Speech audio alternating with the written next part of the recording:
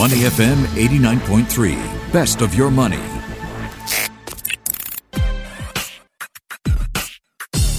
Money and Me on Your Money, only on Money FM 89.3. S-REITs in Spotlight. Welcome to Money and Me. I'm Michelle Martin. So we're seeing lesser number of community cases of COVID-19 and incrementally positive second half 20 outlook, continued help from the government. Is the REIT market in its recovery phase? I'm going to put that question to REIT specialist and independent financial advisor, Kenny Loh. First up, time to welcome Kenny to the program. How are you this Friday, Kenny? I'm good. Thank you, Michelle. Always great to speak with you. Yeah, sure. All right, let's talk about REIT's earnings season, which started last week with the results of SPH REIT, the parent company that owns this radio station. What is your Q4 outlook for the REIT sector, Kenny? My Q4 outlook is very much depends on the earnings result. From what we have seen, the worst may be over. The ugly last quarter earnings of the REIT itself did not really crash the whole REIT index. This is an bullish sign to me. Then if this quarter earning will be much better than the last quarter earnings, I expect the next move or next bull run will be start for REIT. But by the way, the REIT has been on staycation for close to 4 months, going nowhere. It's not going south or not going north. Something like us, all of us, or lockdown in Singapore, we go nowhere.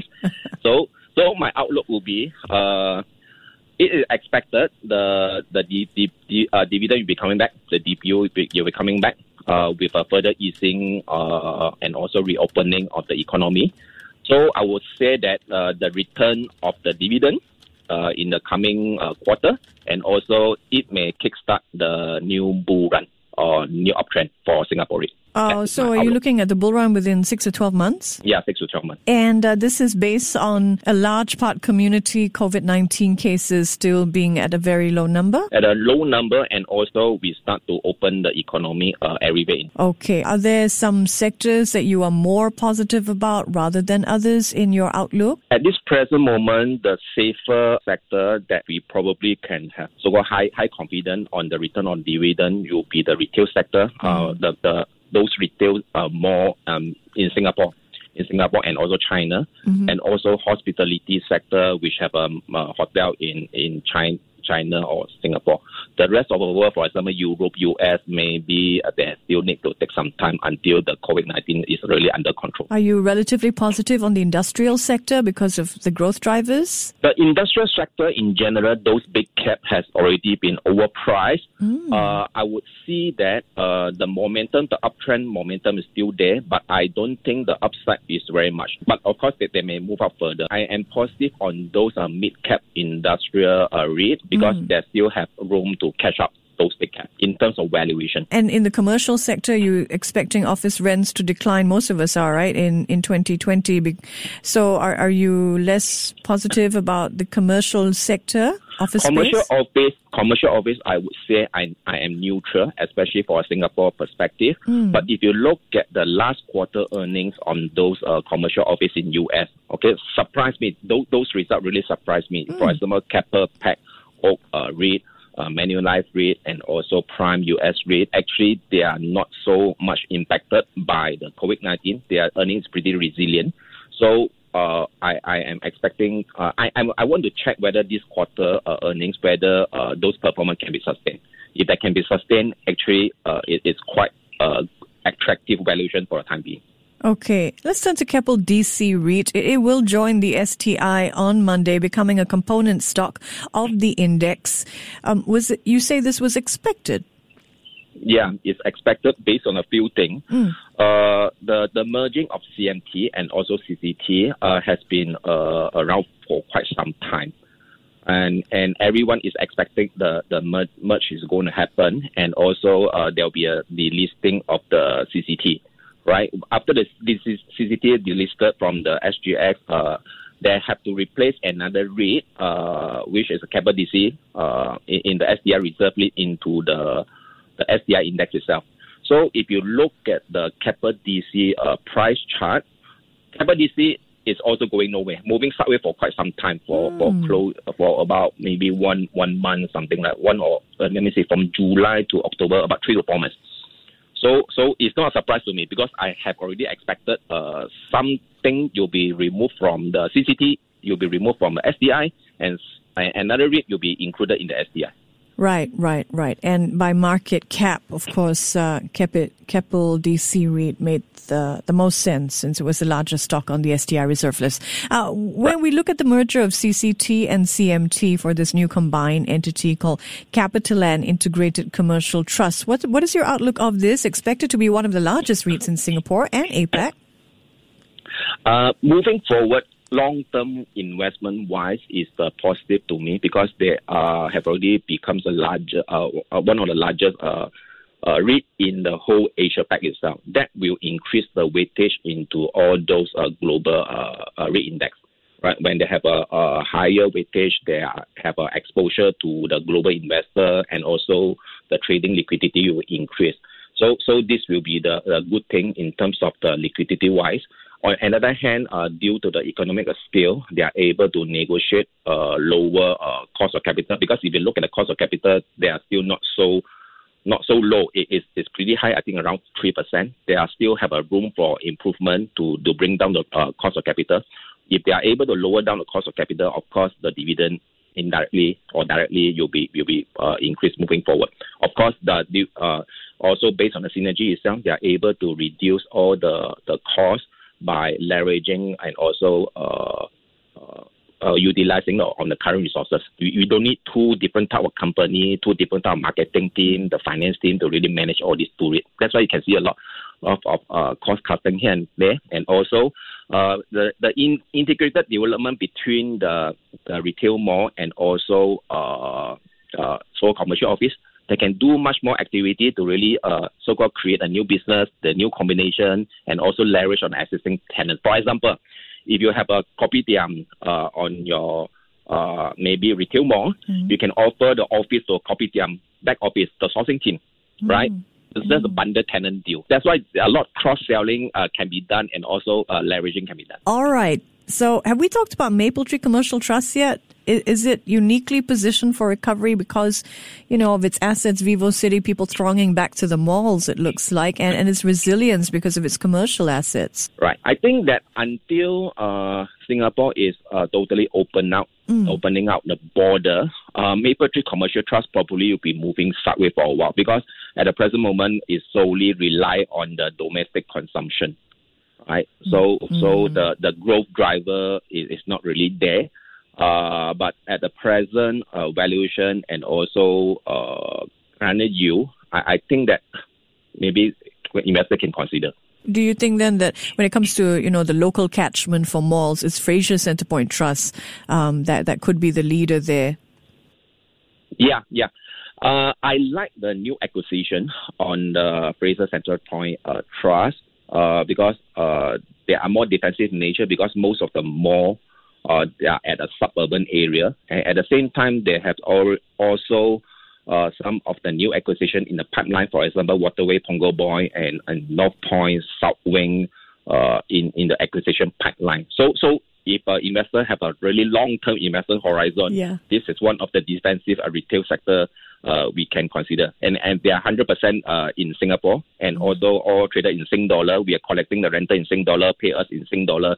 That's why we also do not have any forex risk, right? Unless the investor don't believe in Singapore and they don't go to the mall and shop, okay, then it's another story. Yes, it is entirely. Kenny Loh is our REIT specialist. He's also independent financial advisor. Are you seeing more investors look to Asian stocks over US stocks because of all this uncertainty on the table with the November 3rd elections?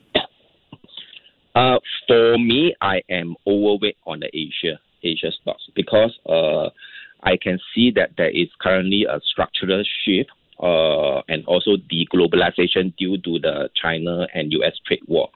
And in this saga itself, basically China start to learn that they have to self-reliance. They cannot rely on a lot of US technology company or US so-called technology or software company itself. So I would expect that the manufacturing to be slowly move back to this Asia region, and that will really boost the whole Asia economy. That's the first point. Decentralization and also move the supply chain back to the local side. The other reason is in terms of population growth. If you look at Asia population and also US population, actually the population growth is much more higher in Asia. We powered by the India and also China. At the end of the day, economic activity is closely tied to the population, because if you have big population, your consumption power will be higher, and definitely we need a manufacturing plant, we need a financial sector that will be close to the customer. So the customer and also consumer, they are in Asia. That will give us a very strong foundation for the future growth in Asia. The third point will be the introduction of 5G. Right, 5G is the replacement technology on a 4G, and this new introduction will probably introduce a lot of new application, and all these kind of new application will further trigger the new wave of manufacturing activity. For example, if you want to move to the 5G, we need a 5G infrastructure. We need to make the new so-called IC. Right, when you have an IC, you need to have a new wafer manufacturing, and also you need a new set of test assembly and equipment manufacture, and so on and so forth. All this new technology, you trigger a series of all the transformation and also upgrading, and you can see that this is not a this is a replacement. I would say that this will also help in Asia, because majority of all this kind of manufacturing activity, the plant, they are in Asia. Makes a lot of sense. I want to drill down a little on China tech stocks, because we know that the U.S. is looking to punish Chinese companies and is proposing adding China's Ant Group to a trade blacklist. This before the fintech arm of Alibaba, that e-commerce giant, is slated to go public. So if we were, as an investor, to look at the possible issues ahead for Ant Group and the Tencent payment systems, anything concerning you there? It very much depends on the investment horizon. If I have a very long investment horizon, I have a 5 years, 10 years, 20 years, that kind of horizon. If you really look at the digital payment system, digital payment is here to stay. It has already happened in China that we are moving into the cashless society, but the rest of the world, we are still not moving into the digital payment or cashless society yet. So it's not a matter whether digital payment system will be here or not. It definitely will be here, and will happen in a big way in the very near future, whether you like it or not. So nobody can stop this mega trend over the long term. And on top of that, China is the second largest economy in the world now, and very soon they will become the world number one. Companies who want to do the business with China, they have to adopt their platform, whether you like it or not. Because if you don't adopt that platform, there cannot be the China supplier. You cannot do a business with China. So all this economic factor, you eventually get more and more business, more and more people to really onto the platform. Okay, so I would say that anyone want to stop this mega trend is like an ostrich hiding its head in the sand, ignoring all the facts, the mega trend. You don't fight the mega trend. Just like you don't fight the Fed, you don't fight a mega trend. So that's right. When you look at headlines like, Singapore's GIC planning to invest more than $1 billion in Ant Group's mega initial public offering, do you think that investors too are looking for a bigger slice of the Chinese payments behemoth? I think investors should also look at this kind of digital platform moving forward, because I see that digital payment is part of the ecosystem of the digitization of the economy. And this payment system is involved in all aspects of the business, as long as there is a transaction, monetary transaction is concerned. And also, it also affects our life. And if everything affects our life, affects the business itself, actually we can use a digital payment system to really do a transformation in all areas. Because everybody boarding the same platform itself enable us to scale the business and to be more efficient, because it's much more faster in terms of transaction, and at the same time, you can reduce your inventory, reduce your transaction time, reduce your waiting time, and also the connectivity to the whole world. So there are a lot of benefit into coming into the common platform. And actually, for me, I don't think that when US doing all sort of this kind of curve and you impact in the long term, because the long term economic impact of this kind of digital transformation outweigh the political issue in the US. It's only short term, and it also depends who is in the office. You change out of brain, you change your head, the whole thing will change. So all this kind of thing is just a knee-jerk effect. Look for the bigger trends. So what's on your stock to watch list, Kenny? Yeah, I will not look for individual stock. Basically, I am sector focused. Okay. Like we are focused on a major trend. I would say that REIT is still the next asset class to invest in. There are a few reasons. The first reason is after the run of the technology stock, I would expect that some of the investor or fund manager, they'll take profit on the technology stock, and they are start to switch to some of the yield generating asset classes. For example, those stock or REIT that can pay high dividend. That's first aspect. It depends on when the money flow will come back to the REIT sector. The second reason is because of the low interest environment, the bond yield is pretty low. It does not really make sense for the investor to park their money in the treasury bill less than 1%, and also maybe all the AAA investment grade bond 2 to 3%.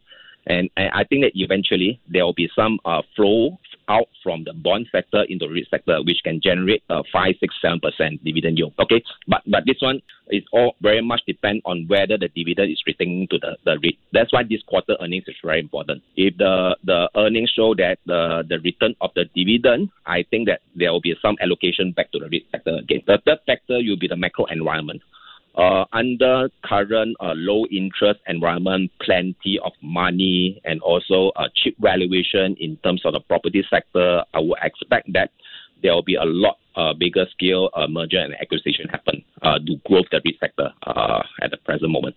So I am bullish in the REIT sector. I think that this is the sector that investors should take a look into it, because besides on the dividend itself, and at the same time also can capture on the capital appreciation due to the low valuation. A wealth of insights. Always great speaking with you, Kenny. Thank you for sharing with us today. Thank you, Michelle, for having me. He's Kenny Loh, our REIT specialist and independent financial advisor, joining me in Money and Me. Before acting on the information on Money FM, please consider if it's suitable for your own investment objectives, financial situation, and risk tolerance. To listen to more great interviews, download our podcasts at moneyfm893.sg or download the SPH radio app available on Google Play or the App Store.